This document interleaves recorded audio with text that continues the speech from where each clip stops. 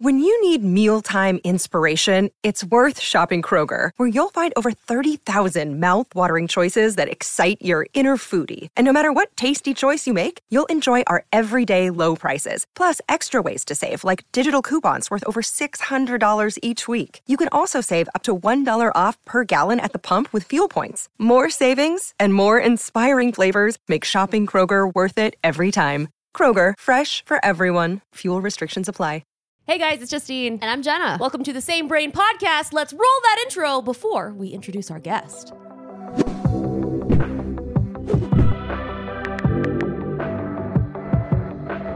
Oh my goodness. Okay, I'm so hyped. Are you hyped? I am. Not only that the podcast is back, but that we have a very, very special guest. Because I thought you were going to pick up there.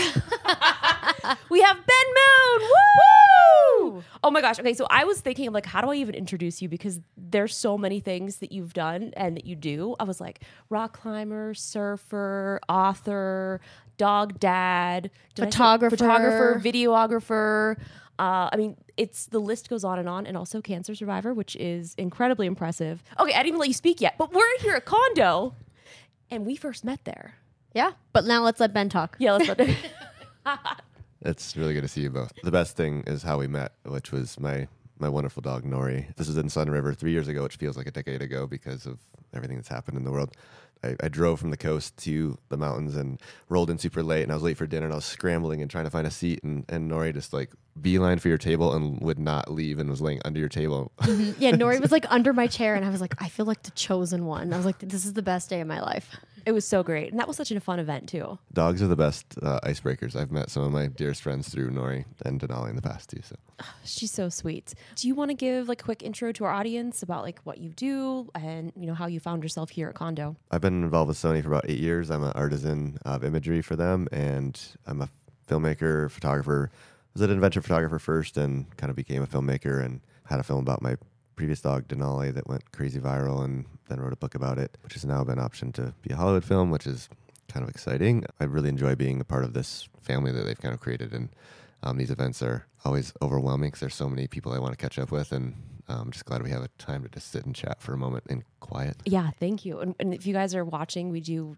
also do a video podcast, and we're in Sun Valley, Idaho. It's so beautiful out, and I thought that would be so cool if we filmed outside, but it's so hot. It's so hot. It's like in the 90s. The UV level was too high, so we're in the air condition taking it easy. Yeah, we're at 6,000 feet, which isn't that high, but it's high enough where the sun feels a lot hotter, and then about 5 p.m. it just gets really cold again. So the temperature swings are real here. It's wild. So we're inside, and this is probably not like the best showcase of what these cameras can do, but we're here, and I'm just so excited. You know, we first met at Condo, and now we're here, and you're on our podcast, which is very exciting. I guess for you, kind of like, where do you feel like your adventure kind of started? I never was trained in photography or filmmaking. I went to school for sports medicine, and I was living in Oregon, and a bunch of relationship heartbreak, life changes happened, and I couldn't find a job in my field that I really felt like it suited me. And right before everything kind of life imploded, this is my mid-20s, I bought a used film setup. I think it was the Nikon N90S. I want to say 3 now because everything's 3s and 4s and 5s on the Sony kit. But this is in 99 or 2000. I just had this feeling that I wanted to buy a camera and start taking real photos because I'd had a little Yashica T4, which are now one of the hardest cameras to find. I lived on the road with my dog, Denali, and at first I was living out of the back of a Subaru wagon, and then I bought a camper van, and it wasn't really planned. I was just trying to figure out my life, and I was rock climbing throughout the West and started taking photos. This climbing manufacturer in Bend, I laid some on the side table and was like, hey, what do you think? And I started digging through his submissions from all the other outdoor adventure photographers and basically saw a cover letter and the sheets of slides and how other people submitted slides. And it sounds so archaic now because it was literally you would just send in your original photo and you never knew if you'd see it again. You never knew if the lab would like cut it in half by accident. But Patagonia ended up using a few of my images, and I was like, wait, maybe this could be more than just a hobby. Climbing was my biggest passion then, but I also felt like it was sort of a selfish pursuit in some ways, and I wanted to just somehow find more meaning to it. And so being able to document the people that I was spending time with and the people I loved, it felt natural. That's kind of how it all started, and it's been interesting to see the going from film to digital to everybody going to motion, and then to social media, like the Instagram side. But now we're kind of like, what's next, and trying to figure that out. So it's been a really interesting journey through all that. Right. Yeah, and I feel like we were also in the NFT chat here at Condo, and, Yes. and it's crazy just to see how quickly things have changed. So for you, like going from,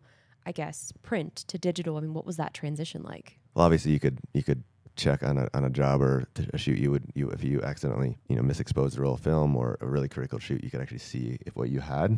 But it was also scary because the first raw files were called TIFFs, and so then you'd save them as TIFFs and you'd override your raw files, and there's a lot of bad file management at first. So that was the most challenging thing, file management. How do you back things up? And hard drives were dinky back then, and I think an 8 what was it?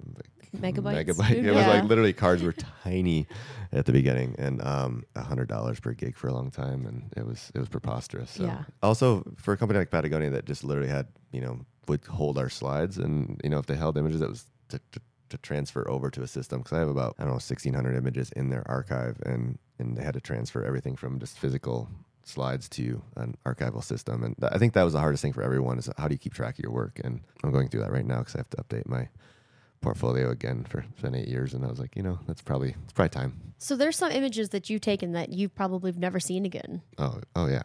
That hurts my heart. Especially in the film world, that you'd lose. A FedEx package was delivered of some sheets I'd submitted to a Climb magazine, and they got taken off my porch, and you don't really remember. And if you have all these, like, you have scans, but we used to scan images at 600 by 800 pixels. Oh, wow. And I have thousands of those thumbnails essentially, and that's all they are. I mean, that's great for maybe Instagram, since they just down-res everything anyway. Totally. So fair. It's like, these are some great It's Instagram about the same shots. size. I feel like your Instagram's very curated, though. I feel like you have a plan for it. Yeah, I mean, I think I started that out as just the portraits series. I started that out as more of an accountability, because I have hundreds of those in the archive that I've never processed, and I just wanted to start actually sharing those images, just to give myself some accountability to dig them out and to tell a little bit about the people that I encounter and those who inspire me. And so it was more of it's just a black and white type portrait, like with an 85.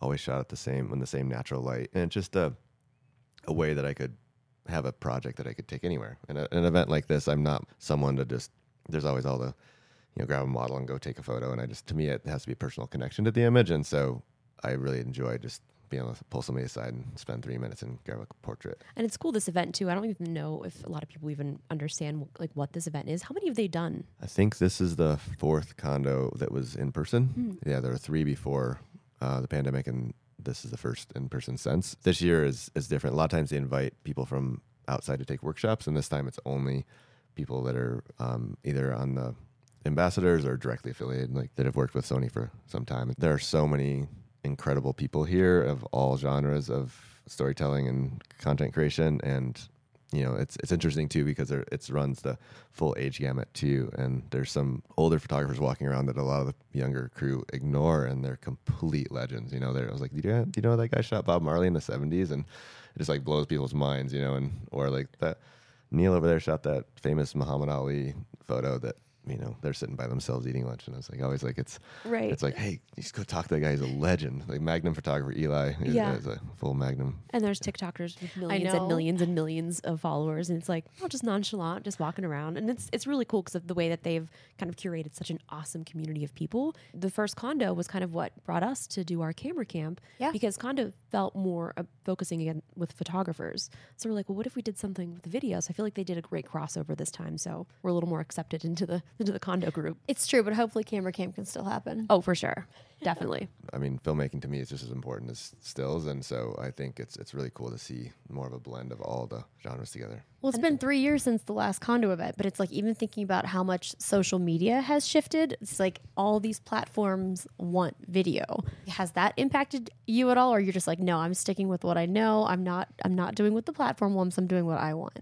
If you want my opinion about the algorithm, I can. You can, for sure. We all probably feel the same Yeah. about it. No, being forced to do reels is not. I refuse. I mean, it just, unless they change it back to where you actually get to see the things you want to see, and your work gets seen. I mean, it's just when you're suppressed down to 1% of your following, it just doesn't even. There's no point. There's no incentive anymore to post, and creating a reel for them is just fitting a box. And I feel like that was really interesting in the NFT discussion about how, it's having a place where you can actually support each other and support each other's work and not have it such a competitive space. And I find, Instagram become more and more of it's unhealthy place to spend time. I use it more almost like I used to use Facebook. Was like, okay, just a way to keep in touch. It's the only way I have their number or whatever. So it's a message. And now it's like a lot of people I'm connected on Instagram, and I will use it for that. But unfortunately, it's the meta. Thanks, Facebook. But I mean, it is like a nice portfolio for you as well. So it's kind of like, look, here's my work. And I think you also might use it a little differently than like we do, where like that's our main, like one of our main sources of income too, is doing sponsored posts and things like that. And that also hurts because if we're not doing those reels and creating that type of content, it's like, well, then brands are gonna be like, well, why don't you have any views? I'm like, because we just want to create the content that we want to create. But I will say, for a while there, I was like super into photography. I'm like, yeah, YouTube is great, love making videos, but I was like, I want my feed to have the look. I want it to be all photography. I was loving editing pictures. But now I'm like, okay, I also love, we've been doing YouTube and stuff for like, well, you've been doing it forever, but like 12 plus years ago, we would just post such silly things online. So I'm like, okay, this is actually kind of a fun way to go back and kind of film.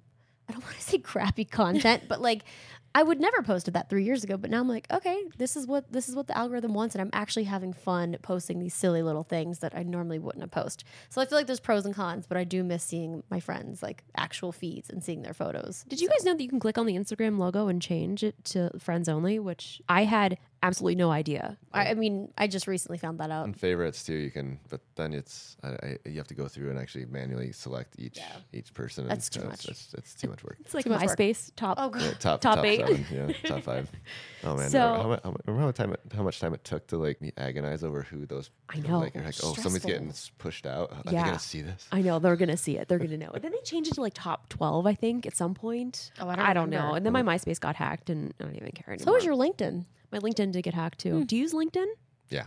Okay. Yeah. I don't use it to post really, but I use it to kind of stay in touch with a lot of people I work with Yeah. because it's just a lot of people aren't on the other mediums now. So It made quite a comeback, I feel like. I feel like everyone's into it. I feel like I LinkedIn did 2 and posts. Whoa. Yeah. Whoa. Whoa. God, One- should we like, I don't One know. was sponsored.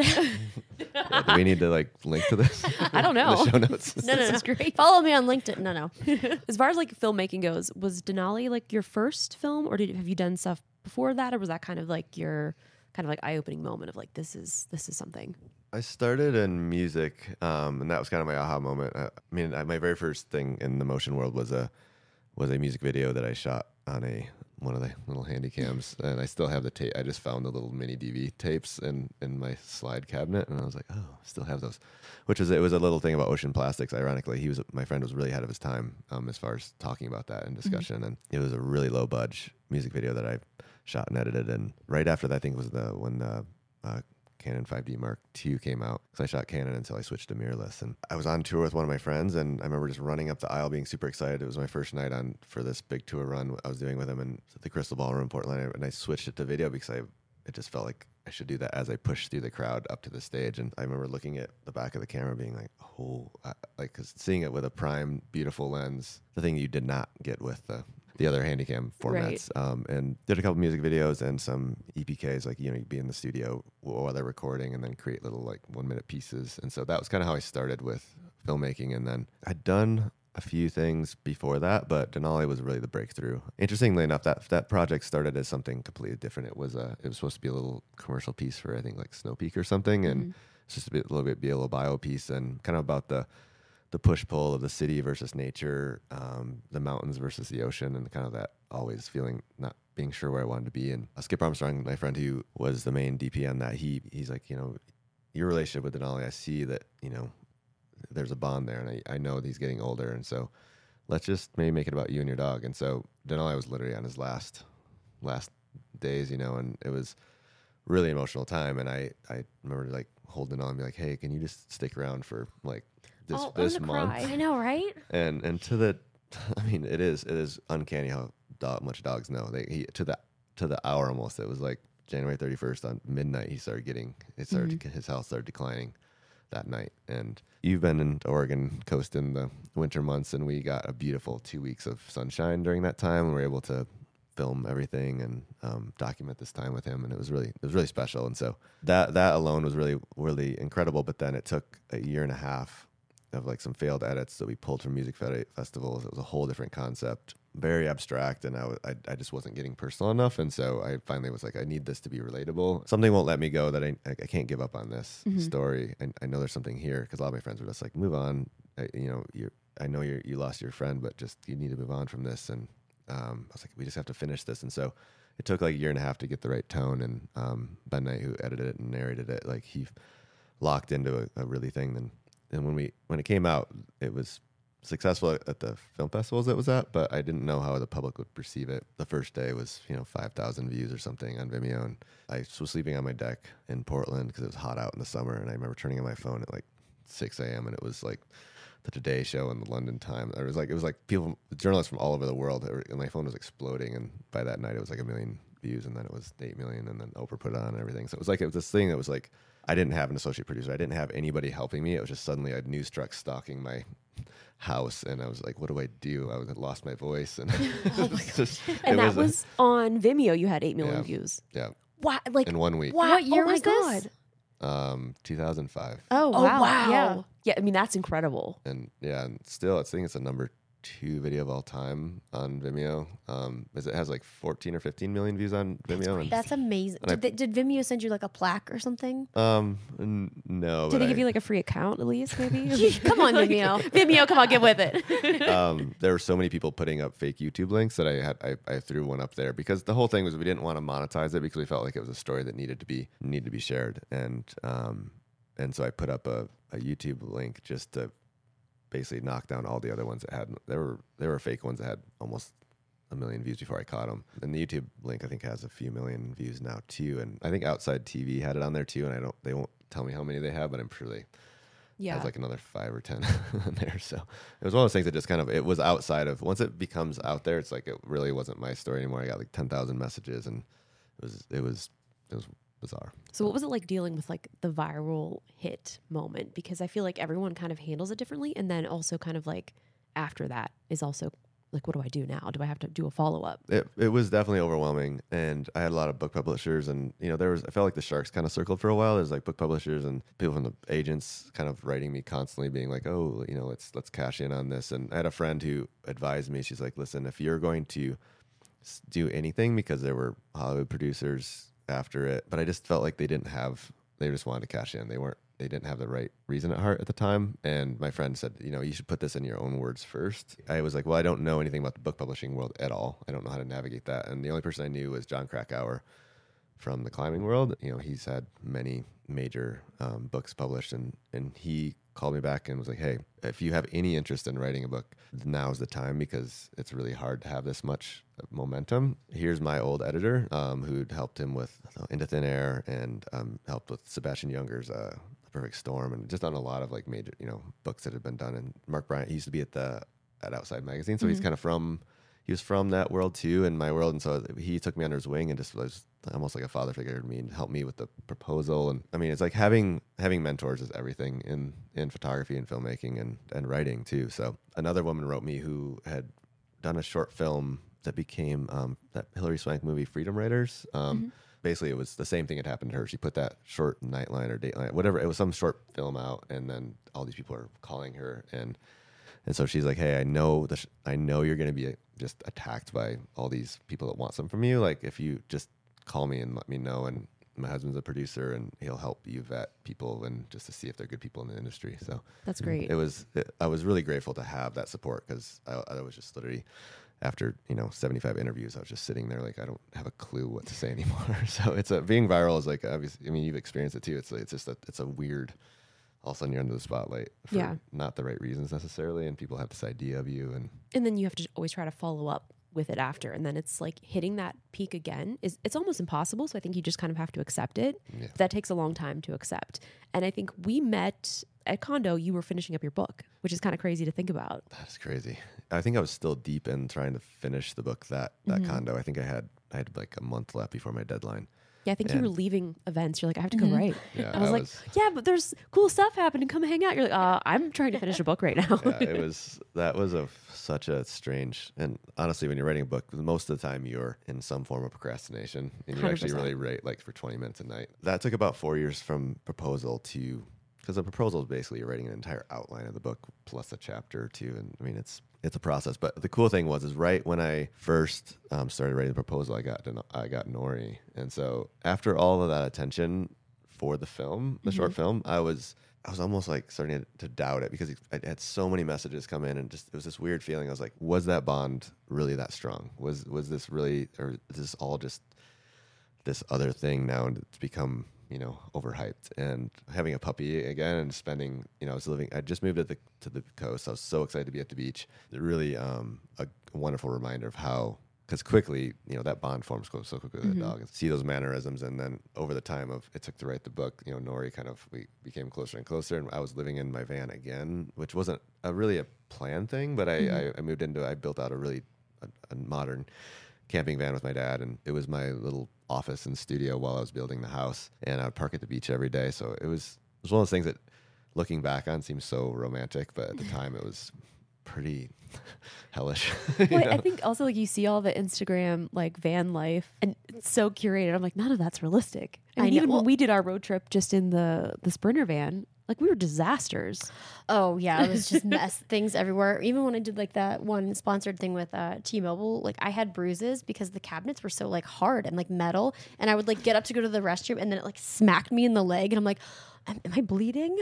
So it's fun, but it's behind the scenes as dangerous. Well, it's a lot of work. I've thought about writing another book, just calling it like Confessions of a Recovered Van Lifer or something. Oh my God, people would love it. Yeah, that would be pretty great. I think so many people could relate. So I have a question going back to Nori. Did you plan to get another dog, or was it just like you saw her and was like, well, this is my dog now? I'd started being okay with the idea of it. I'd opened up. It took about 1.5 years or longer. It was a while before I started thinking about it. And my partner at the time, she texted me a Pet Finder link, and I was just like, yeah, whatever. I opened the link, and it was these soulful puppy eyes with the same widow's peak and like eyeliner that Denali had, just like those eyes. I was just like, oh. I think I had to leave for the airport in like 5 minutes, and I wrote the longest email to the foster, because I was like, listen, I live at the coast. I know you say you need to have a home visit and all this stuff, but I live 2 hours away. Like, I'm coming right now. And the woman who ran this amazing My Way Home dog rescue, it was out by Mount Hood. It was just really cool, 10 acres. She usually took senior dogs and like dogs that were really hard to adopt. Nori's mom was a street dog, and all of them were picked up off the street. And so they got kind of just, it was a favor to take one of them in. And Cheryl had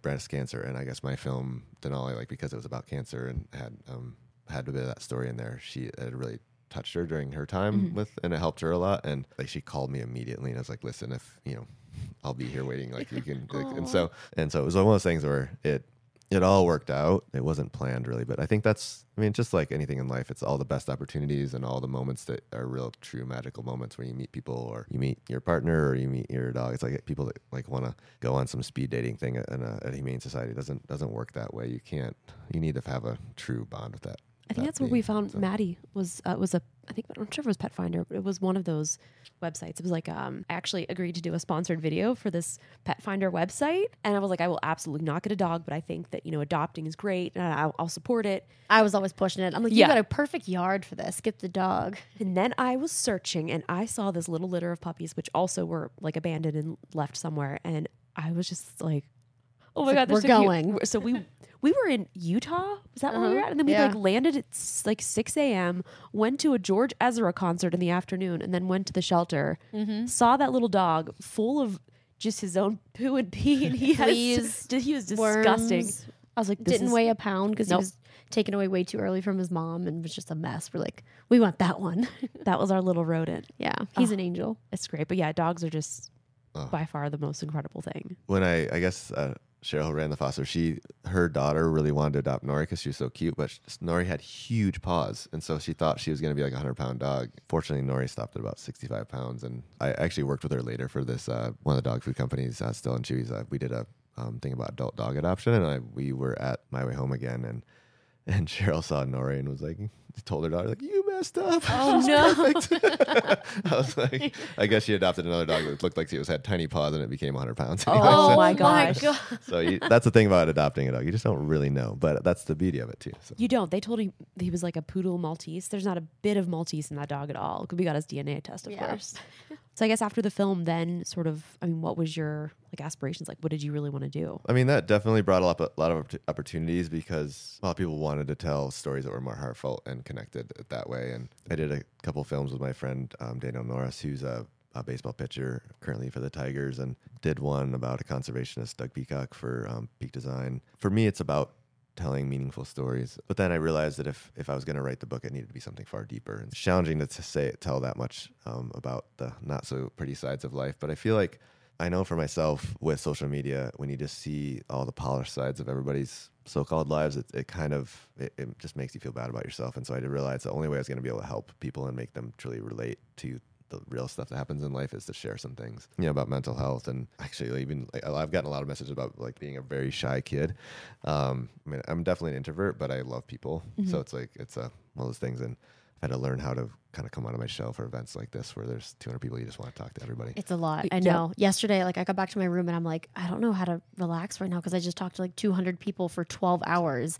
And I'm like the same. I'm like, I thought I wasn't, an extrovert, but I'm like, nope, I like being home, but like I also like talking to people, but I'm also like, oh, I need to like recharge. And I'm like, so yeah, it's a lot, but it's so nice. And I feel like everyone here, not everyone, but I feel like it's like we all kind of are like that. Like we all just hide behind our cameras and we're all just like into the same thing. So we're all, we have a lot of things to talk about, but I don't know. It's funny how many people have told me that they're actually are introverts. So people I wouldn't expect. Like last night, Steve Sweatpants was like, "Oh yeah, man, I'm a total introvert. Mm-hmm. Like this is a lot for me." And Yeah. that's the importance of like when I had my van. It was my little nest and my little retreat. I could write. I'd be at the beach, but it'd be people swirling around. But I would just be in there writing. And then now having a home, I built it with a lot of sound insulation and making rooms feel really private. And so even though we can host a big group of people and a lot of guests, it's still, you can tuck away and have your little quiet moments. And for me, that's what I need. I need my little den to just kind of recharge, and then I'm all set. And Yeah, definitely. I mean, even like last night, everyone's like, come on out, we're doing Astro. I was like, I'm in bed. It's 9:00. Like, I got to go to sleep. I know. And then I No way. spent 2 hours on TikTok scrolling, but I was like, you know what? This is my time. So I want to talk about Rivian,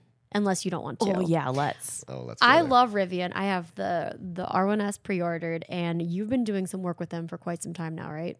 Yeah, the executive creative director who just actually left. He was there for 10 years. He reached out on Instagram via his personal account that had no link to Rivian and wrote me this little cryptic little message about this amazing adventure electric truck company, and it sounded like a complete scam. Honestly, I almost deleted it, and I kind of Blocked. I was like, so what's the range? And he's like, oh, up to 400 miles, which is to be the Max Pack coming out later. And I was like, huh, now you have my attention. And because at the time it was all the vehicles had like 2 inches of clearance, and there's really, you could not take anything off road. It took me about 3 months before I realized it was real, because we had all these presentations and it was in these empty white conference rooms, and I just was like, this does not sound real. And then my reps in New York and I from RXR, we decided to just take a leap. We went to Detroit, or to Plymouth, where the design headquarters were, and we walked in there, and I saw all the renderings first, and then I turned around the corner, and there was the full-size clay models, and I was like, oh, I want that. If that really gets made, I want that. It wasn't only a truck; it was a truck that it had a class to it, but it was also very rugged. You could tell it could go off road. And I shot stills on the official launch video, and then we did a lot of like little stories, and then they did a story about me. We did a film up in Tofino in Vancouver Island, and it was with a few of my surf buddies. Jeff Johnson, who is another, he was in that film 180 South. He directed that, and so it was more about my story, and we took one up there and ended up going kind of deep on the whole cancer experience and making it more like a kind of, not a serious film, but more of a in-depth, intimate look into who I am now. And RJ, the CEO and founder of Rivian, he's like, listen, like we could put the Rivian logo at the end, but this is about Ben. This is about Ben's story. He's like, let's take the logo off the end and promote his book. And I was like, whoa, this is, like no commercial clients ever asked to take their logo off something. Right. I mean, the truck was obviously in it. It was one of the really nice blue ones, the bright blue ones. But it was that to me. I mean, RJ's just he has 3 boys, and he's just a really heartfelt founder, and it really trickles down because you can feel the thought that goes into everything. And I've met so many of the designers, and they've hired a lot of my friends, including my friend Ian Durkin, who's was the judge at the first film festival Denali came out at. He was at Vimeo at the time. He was a staff picks guy. Oh, it's amazing. And so now he Full helps. circle. And there's a lot of his whimsical humor in there too. The gear guard, that when it comes up and it's like We love Gear Guard. Yes, it's so cute. He's so When it cute. popped up, I was Super like, 8. it's so cute. Oh my god, we love the Gear Guard. That's like the one thing. Yep. Ian was at our house with his partner like a couple weeks ago, and he showed me the original video that he showed for the inspiration for that, where he like came up from behind a countertop with a Super 8 and like then scanned back and forth and then slid back under. That's amazing. And, That's incredible. We appreciate the Gear Guard. Yeah. It's very I love thoughtful. the gear guard, and I love the pet mode too. I mean, pet mode's incredible for having dogs. I haven't. I saw it on I think your story or something, and I was like, "What?" I was like, "This is amazing," because we did get to test out the R1S 4 or 5 months ago. We did a road trip, so that was before the update. And we you didn't were have it. you were kind of like the first too. We were. So I believe they said we were like the first people outside of the CEO and the high up people who had the opportunity. And I said, "Are you sure?" When I saw you had one for real, I was like, "How did you get that?" And we couldn't talk about it for a month. Yeah. We waited like a month as well, and it was incredible. I mean, we met so many people, and I was like, I felt like I don't know. I was like, I felt like it's a secret, but we were in Yosemite where that's all anybody wanted to talk about. So I was like, yeah, I don't blame you. It's pretty cool. And I feel like because you had several other vehicles and you basically got rid of all of those, and now that your truck is the main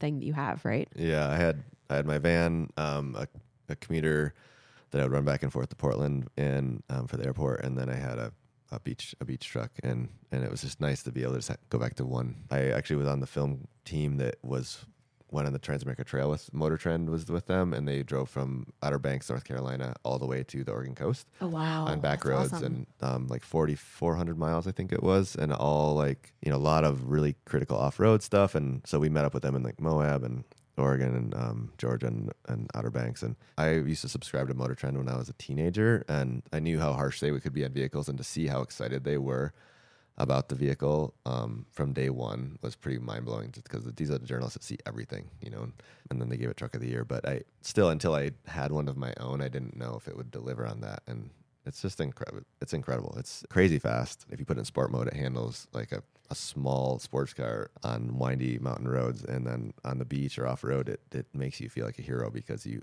have so much control. I grew up in Michigan on dirt roads and stuff, and it's really easy to get a truck fishtailing or any vehicle, but because you have the center of gravity so low and even throughout the entire platform, it's so predictable, and it has a lot of clearance. Yeah. And so Did you get to try the R1S yet? I drove the original prototype. The original. Yeah. Oh my But God. so those are all hand built, and so they're just not as tight as the production models. So Well, whenever I get mine, we're gonna not go out of our way, but we're gonna road trip back up to Oregon so we can have the R1T and the R1S meet up, and you can drive mine. But I feel like you'll probably be able to get your hands on one before then. we have don't Sophie and I know. have a pre-order for one as well. Okay, If there we- you If go. we get one first, I'll drive down to you guys. Yeah. There we go. You probably pre-ordered way before me. I think mine was like November. Well, I switched. I've had a pre-order for a long time, but I switched it because it was on our team, so I switched it over to an S as soon as they were available. Gotcha. So maybe I'll take my regular car up there to see your R1S if you get it first. But what color do you get? I have the Rivian Blue as of now. Those I are beautiful. pre-ordered the white. Yeah. The Those white is are just so fresh. classy. It is, but Yeah. they're all there's so many good colors. But I think the Rivian Blue is what I'm probably gonna stick with. We went with limestone. The limestone is so It's nice. nice. Kind of like it's not gray. It's not. I don't know. It has a really nice natural feel to it. There's one where I live. It's the limestone truck, and I'm like, ooh, like every color looks good. I keep changing my mind every day at this point. They Even use the real- yellow looks great. I know. I was like, it looks so cool. I'm not a yellow car vehicle, but when Me I saw one, either. I was like, that is badass. Yeah. But I will say it does have like the yellow accents. So I'm like, okay, you do get like a little bit of the yellow if you don't get the full yellow vehicle. So I'm like, okay, maybe I'll just stay with the blue. If But you're with the launch edition, that's the only launch edition has the yellow accents. Yeah. my heart is crushed. Oh, you're crushed. I'm getting a spray paint can and I'm spraying something. I guess we were testing the launch We were, edition. well, which was crazy. Is it was still a pre-production one that we Yeah, had. it was. So it was interesting because as a Tesla owner, it's really a poor quality. Like this Tesla, very expensive vehicle. I'm like, stuff is always going wrong. Oh. And so I thought for sure testing out a pre-production model of a vehicle that is like their first, foray into the SUV space, I was like, we had like no problems at all. No, and like, yeah, I thought we were gonna have software issues. There was like one small thing where it was like you can fix that with an update, but other than that, like the maps were great. Everything was just so smooth.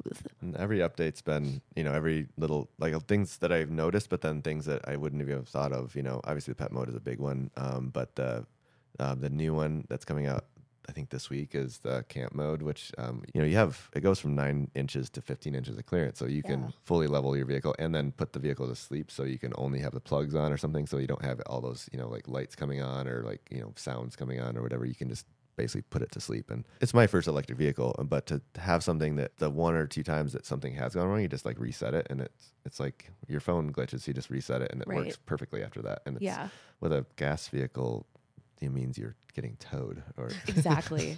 Yes. And I think it's also cool, just you can suggest things, like if there's a need for it with enough people, it's like they can make a software update and you basically have an all new vehicle, which is so impressive. Now I really want it again. Like when I had to give it back, it was a sad day. Hopefully soon. It reminds me of the first time I haven't had an iPhone. It's just like it gets out of the way, does everything well, and you don't really think about it until I get in.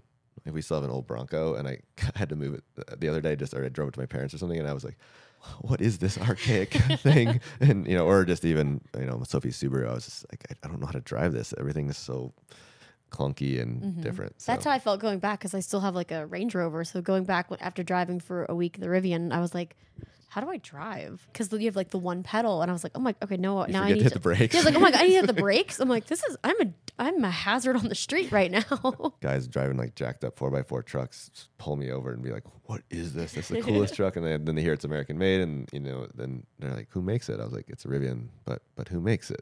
Like Tesla? Does Tesla make it? No, it's a Rivian. I know. I'm like, no, Rivian. They're like, well, who? I'm like When Rivian. you were in Yosemite, I bet you had. And I'm like, just look it up. And they're like, how do you spell that? And I'm like, when I first saw that, I was like, oh my God. I'm like, just when I didn't think he could get any cooler, I'm like, Ben is working with Rivian. And have you been to the Venice Hub? I'm sure you've been to the Venice Hub. It's so really cool. Like all the art and all the pictures. And I just love how it's like an experience. Yeah, they have a lot of workshops for kids and things. Yeah. And they have usually 2 of the vehicles there, plus a few test drive vehicles. And so, you can actually interact with them and everything, which that's the hard part is like, where do I get one of these? Well, you just literally go on your phone and you can order it. And obviously shows up. Tesla, it's very similar. But so what's next? What's next for you? Really just want to start focusing on telling some good stories again. I did do a film in Iceland this winter with one of my really dear friends, Ben Sturgeluski, we call Sturge. It was a snow surf music film, and my really good friend Griff, who is known as Goth Babe, he went with us as well. And so we were with some of the athletes, and I was shooting surfing in like 34-degree water. And oh my gosh! It was an experience, but it's like a 20-minute short that comes out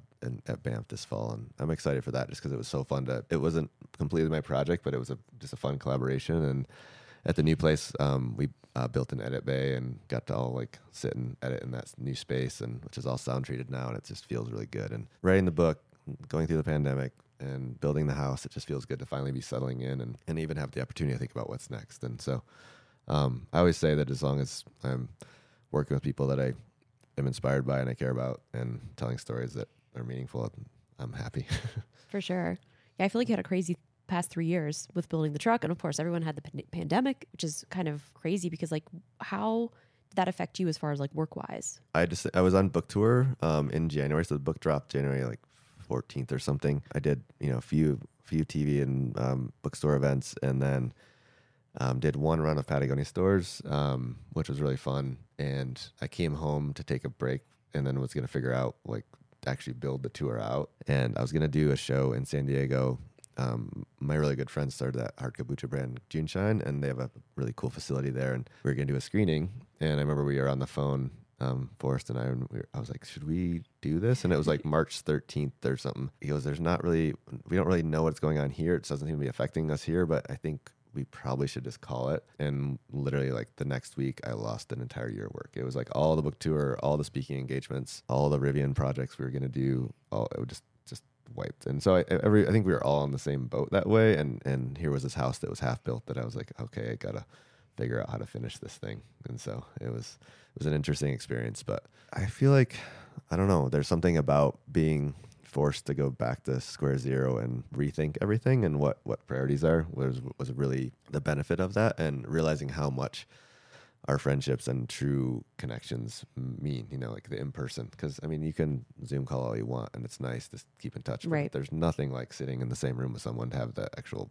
conversation and connection. Do you remember when everything was just like a normal phone call? Like before the pandemic, like there were no video calls. I mean, maybe few, but it's like you would do like a conference call, Yeah. and now everything is video, which I kind of like it. I don't mind for the meetings. So it's like not having to fly to the other coast for like one meeting is amazing. For sure. But I'm like 3 years ago, I'm like, oh my God, like we would just have like a dial-in code, like do. Yeah, you'd all talk over each other. You'd be like yelling and like you can't hear anybody, and Yeah. Now it's like, nope, it's all video, which I do prefer. Thank you so much for being on our podcast. This was such a fun chat, and back at the place that we all met, which is True, so fun. yeah. So I guess where can everyone find you? And of course, you guys definitely have to check out his book and Denali, the short film. So where can they find you at? On Instagram, I'm Ben_Moon. On Twitter, just Ben Moon. And on Vimeo, you can just look up Ben Moon on Vimeo, and Denali, the short film. If you haven't seen it, you might shed a tear or two, but it's happy tears. You will cry. You will. You will and, shed a couple. The book is called Denali, A Man, a Dog, A Friendship of a Lifetime, and it's on Penguin Books. So, and I read the audiobook as well. I narrated it. So if you prefer that format, I might have to go and listen to the audiobook now, because I read the one that I think you'd sent me like an early copy of it. So I'm gonna have to go listen to the audiobook. I didn't know it was, okay, that's a good tip. All right, I'm gonna check that out too. Awesome. I remember when you read it, because Jenna told me she's never going to read it. You wasn't at layover or something? It took me a very long time. Some animals, Oh my God, I'm gonna cry just thinking that's about right. it. I think I read it on. It was one flight, delay, and we had a yeah. delay. It was, oh my God, yeah, I finished. I was like crying. I was on like, the I'm not plane. emotionally ready yet. I was wrecked. But it was incredible. It was It's so good. Yeah, Jenna you guys. was like, yeah, Justine's a hot mess. And so I she- was Oh, disaster. just like I'm like, this is why it's I happy need it. tears. I promise. I it's have happy to do tears. it in private, yeah. But No, oh my God, now I'm gonna cry thinking about it. So make sure you guys check it out. And like I said, once I get the Rivian, I'm driving up there, and we will be reconnecting because I know where you live. So I'll just park out in front and probably use your charger. So There you go. I've invited myself. Do you have one of the chargers installed? I've just been using the mobile charger, Oh, or cool. the travel one, and it works fantastic too. But the wall charger, I think, is coming with the SUV. So Oh, that's exciting. Great, that'll work for me. Thank you so much in advance. Well, thank you again. And yeah, we'll see you guys in our next podcast episode. We're back. We're back. Woo!